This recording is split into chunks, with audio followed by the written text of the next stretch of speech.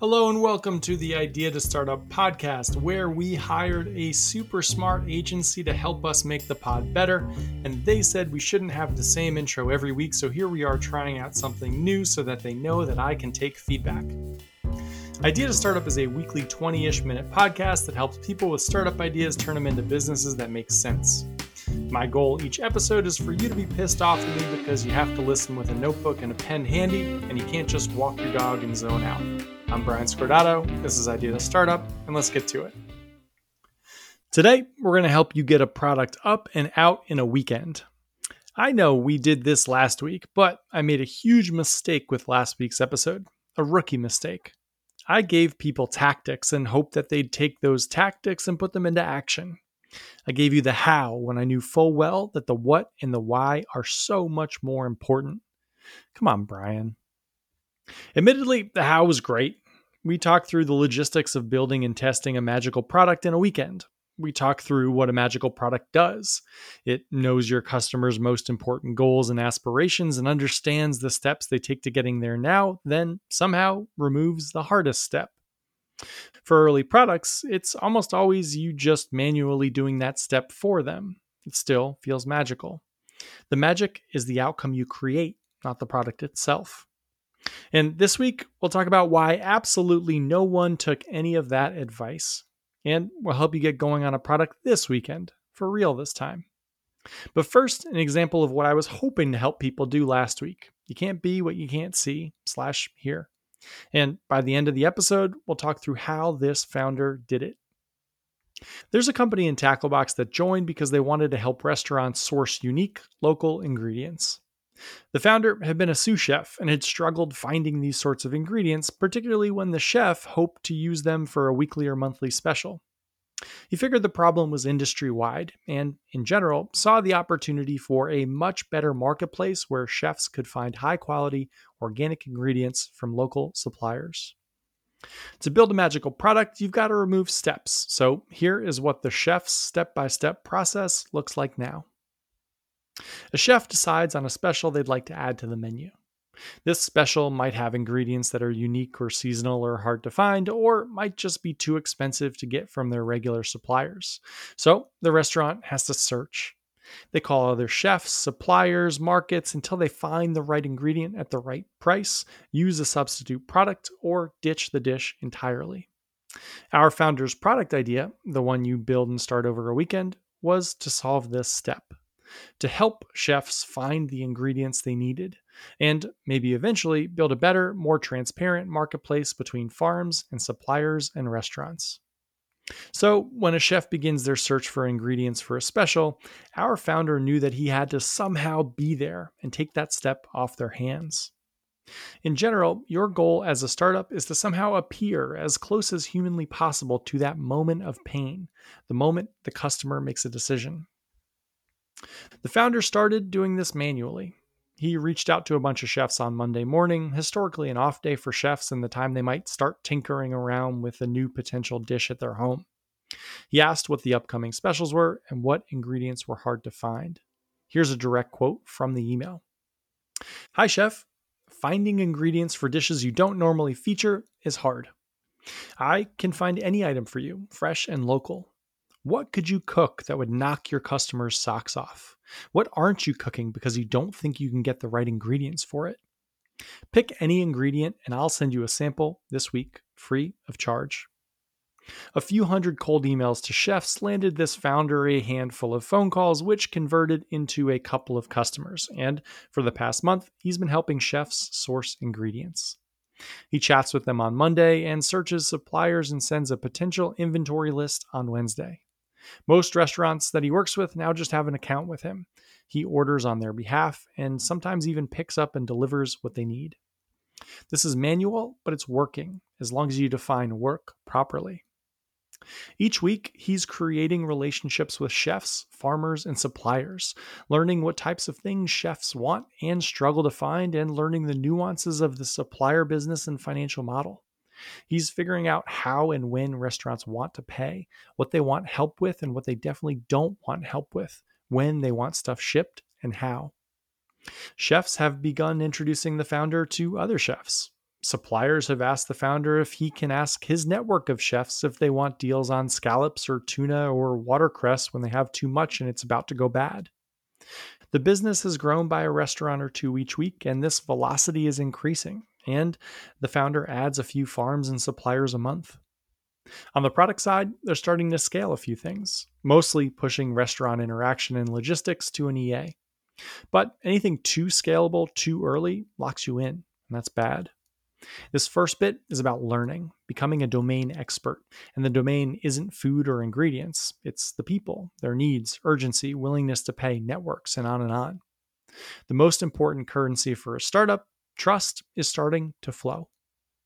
The whole point of this early product is insight, to understand your customer and their problems and how you can solve these problems better than anyone. This hodgepodge product is working for our founder. It's giving him insight. At times, it's even magical for the chefs. They'd love an ingredient, and boom, they have it. That was supposed to be the point of last week's episode, that the real work doesn't start until you're in the mix, solving problems and seeing feedback loops firsthand. That is when you can start wiggling, wedging into the important places, solving the urgent problems. I was hoping to lower the barriers to entry for that first wiggle, the true dance of the entrepreneur. Let's see how it went. Exactly 11 people emailed immediately after the episode saying this was the motivation that they needed. They'd be building a first version of their product over the weekend. They'd have customers by Monday. I'd just given a talk at Columbia Business School earlier that week, and a few of the emails were from students, smart, competent, driven people. I responded to all 11 on Monday, asking how the weekend product build went. I was curious to do a follow-up episode on hurdles they ran into with customers. Guess how many had actually built something?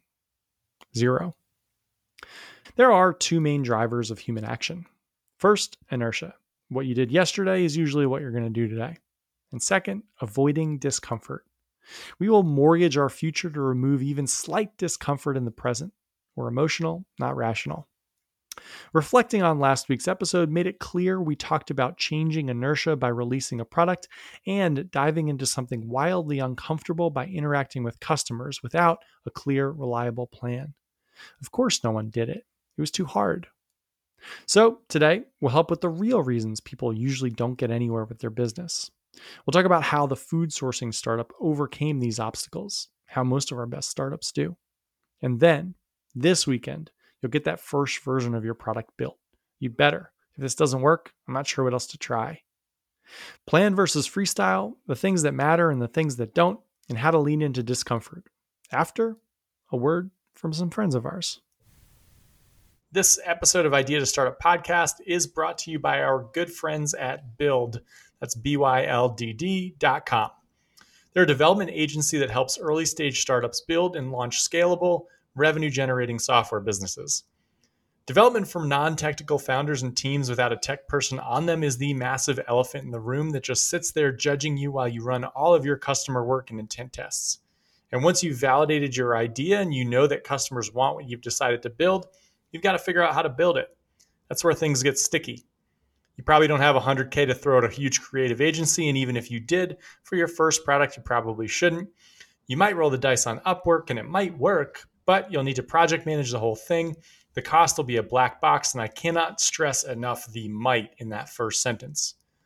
For $10K and roughly a month of work, Build will get your validated product up and out. Head to build.com to talk to Ayush, that's BYLDD.com, and tell him you heard about it through Idea to Startup. Back to it. Plan versus freestyle. The way you'll surface an interesting business will be messy. It won't be a straight line, and it would have been impossible to plan for ahead of time. If a plan could have been made from the sidelines, someone would have made it. Markets are efficient. There's no obvious, straightforward opportunity out there. You've got to wiggle. The way most people build products outside the startup world, where the customer need is predictable and you're just iterating on something that already exists, is like this. First, figure out what you want to build. Market research, competitive analysis, instincts. Second, figure out how to build it. Budget, team, materials. And third, figure out how to market it. Launch plan, design assets, and copy. This works great if you're making version 14 of an iPhone with iterative tweaks or adding another layer of a service to a consulting practice. This works horribly if you're trying to build something new. So, maybe a decade ago, people realized the right way to build startups was to flip this approach around. Now, it looks like this. First, market to people to make sure you can find them and that they care. Second, build something flimsy and unscalable to ensure we can solve the problem and that solving the problem actually matters.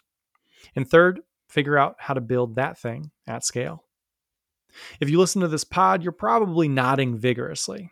Everything is downstream of step one, finding people and getting their attention. So do that first. Building something that's flexible and easy to iterate on is step two. Make sure the thing works before you heavily invest in it.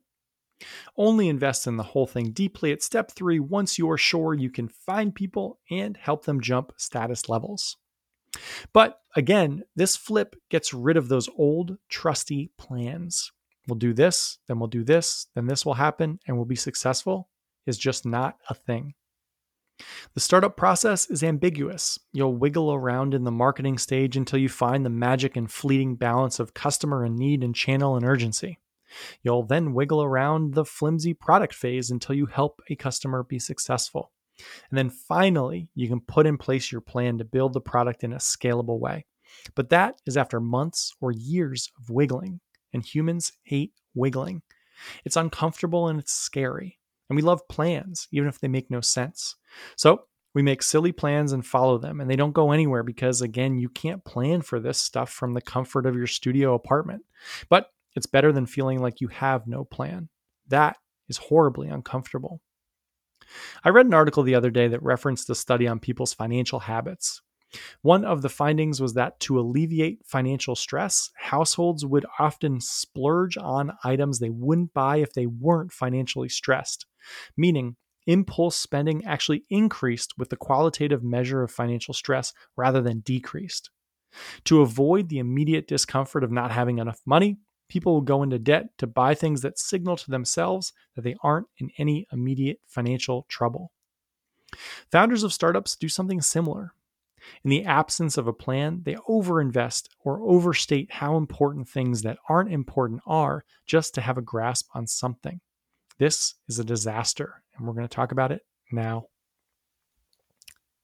The things that matter and the things that don't. Back to the people who said they'd build a product over the weekend and then didn't. There were a few reasons they weren't able to, but one popped up in nearly every email they sent me, so I figured we'd touch on it. Here is a direct quote. I know lots of people can have a first product that isn't professionally designed, but my customer expects and only responds to a certain level of aesthetic. I simply can't build something that doesn't look incredible, even if it's a first product. My friends all agreed. I can't just put something out there. We need it to be a certain quality level. There are a few things to unpack here. First, I'll say that in our experience, hundreds, maybe thousands at this point of companies running early product tests, not once has design held anyone back.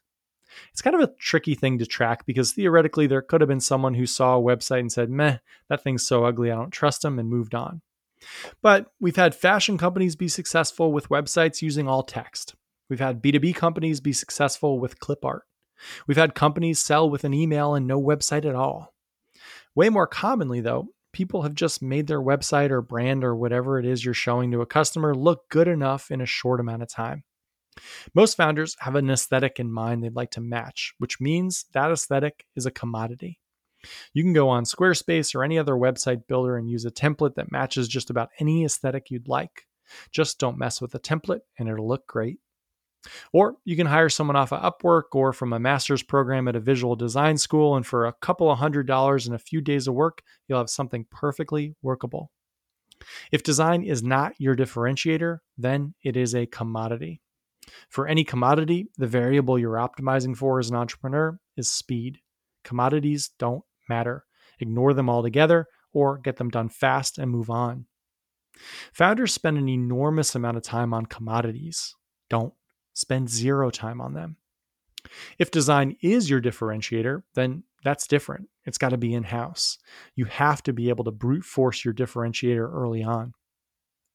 The real deeper problem here is probably what I call a mirror problem. Founders think that every second of the product is a direct reflection on them. If a website isn't beautiful, their friends and family and acquaintances will look at it and think they're a fraud. The physical or digital representation of their first product is a direct reflection on whether them doing this whole risky startup thing was a good idea or not. This is a tough one because everyone feels it. The way I help our founders get through it is to remember three things. First, it's rare anyone ever actually thinks about you at all. We're all running around thinking of ourselves and assuming everyone else is thinking about us too, and it's just not the case. If anyone even noticed that you had a startup or had a website for that startup, they probably just thought, wonder if that's working, and moved on to whatever their problem of the moment was. Second, the product is for the customer, and it's about the customer. No one's opinion matters but them. And until you work directly with them, you won't get their opinion. Optimize for speed to get to that moment. And always remember, this isn't about you, it's about them.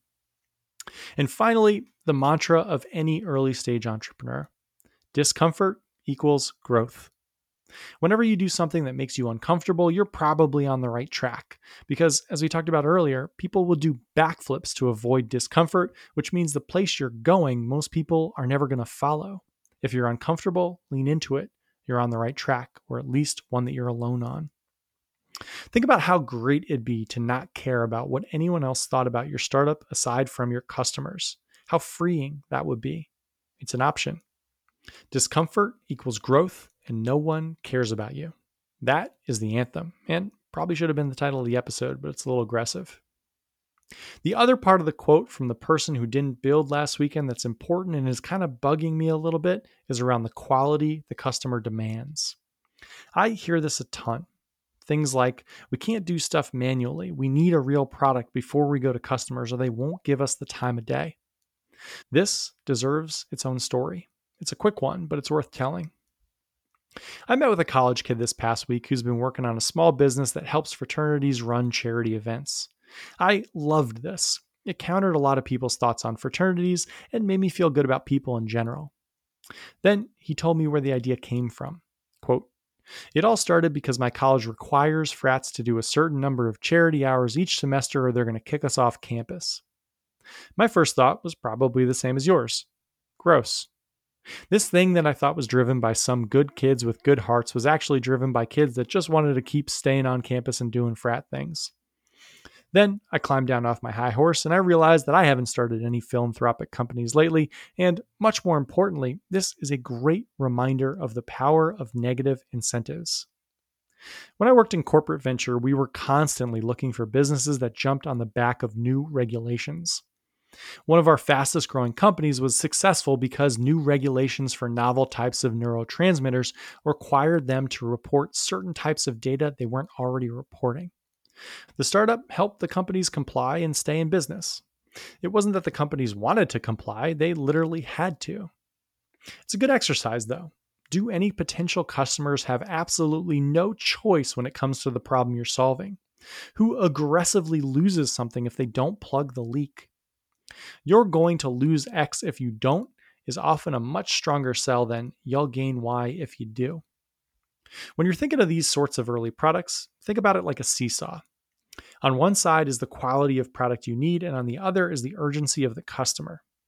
If your customer doesn't have a ton of urgency, you'll need to beef up the quality of the product because they'll have time to inspect it. They'll have other options they're comparing to you. They might not even need to make a decision on you for months. But if the customer is going to lose something imminently, all the trappings of the product matter way less. So you can take pride in a product that has an objectively low level of quality. When someone asks you if you have a website and you don't, you can say, "We literally don't have time to make a website because our customer just needs us to help them." Or if your website's ugly, say, "You didn't have time to get a designer and none of your customers care because they've got bigger problems than what your logo looks like." The less impressive your product looks, the more impressive it often is because you've found a real need. People trust you solely because you realize that they have a problem and they want you to help them solve it. Which brings us back to our food founder and the wiggling dance of the entrepreneur. A month or so into his manual product helping chefs find ingredients, our founder got a call from one of his very first customers. "We need help and we need it now," they said. "We've been hired to cater a wedding. We don't normally do this, but the money was great and we've been thinking about getting into it. The event is this weekend, and our supplier just told us they don't have any of the fish that we need. We literally need 80 servings of this fish by Saturday. Can you help us? We'll pay you upfront with your fee. Just let us know when you can get it." Our founder pulled it off, and a few days later, the chef reached out again. "We're thinking about getting into some more event catering," he said. "A lot of restaurants are. It's easier to scale up and down staff than it ever has been, and it seems like there are more of these private events where the host wants specific restaurants cooking for them. Our supplier just isn't good for this type of thing. Do you think you could handle it for us?" Wiggling landed him in a pretty interesting niche. But I remember his earliest days, which is why he is the focus of this episode. Not surprisingly, he was initially nervous to email a bunch of chefs. He had a bunch of the questions people email me about. Things like, what if I promise them I can get them fish and I can't? Or what if they aren't interested? Or what if this just isn't a problem? These are the types of questions you'll have and the types of things your first product will help you figure out. But they're also the types of things that keep you from ever making that first product. So here's how we talk through it with that entrepreneur. "If you can't get them fish," I said, "you'll tell them as soon as possible. But more than likely, you're going to figure out how to get it done for them. That is why this first version is always manual. You brute force it, then decide if you want to ever do it again and see if it's actually scalable." And to answer the second two questions, what if they aren't interested and what if this isn't a problem? Great. We want to know that as soon as humanly possible so that we can tweak the value or the customer or just move on altogether. After chatting through this, he still was a little bit hesitant. Sometimes you just need a kick. So he drafted the email to the chefs, hired someone off of Fiverr to find 150 chef emails, then gave them the copy and told them to email the group for him. The following week, he had 10 calls with chefs, which led to 5 orders for food, and he had to figure them out, and he did. Lean into discomfort or solve it through something like outsourcing, but don't let it beat you. The recipe. Your plan won't last past your first customer interaction. Your first product will be embarrassing. You'll oscillate between thinking you're onto something huge and confident that you're wasting your time.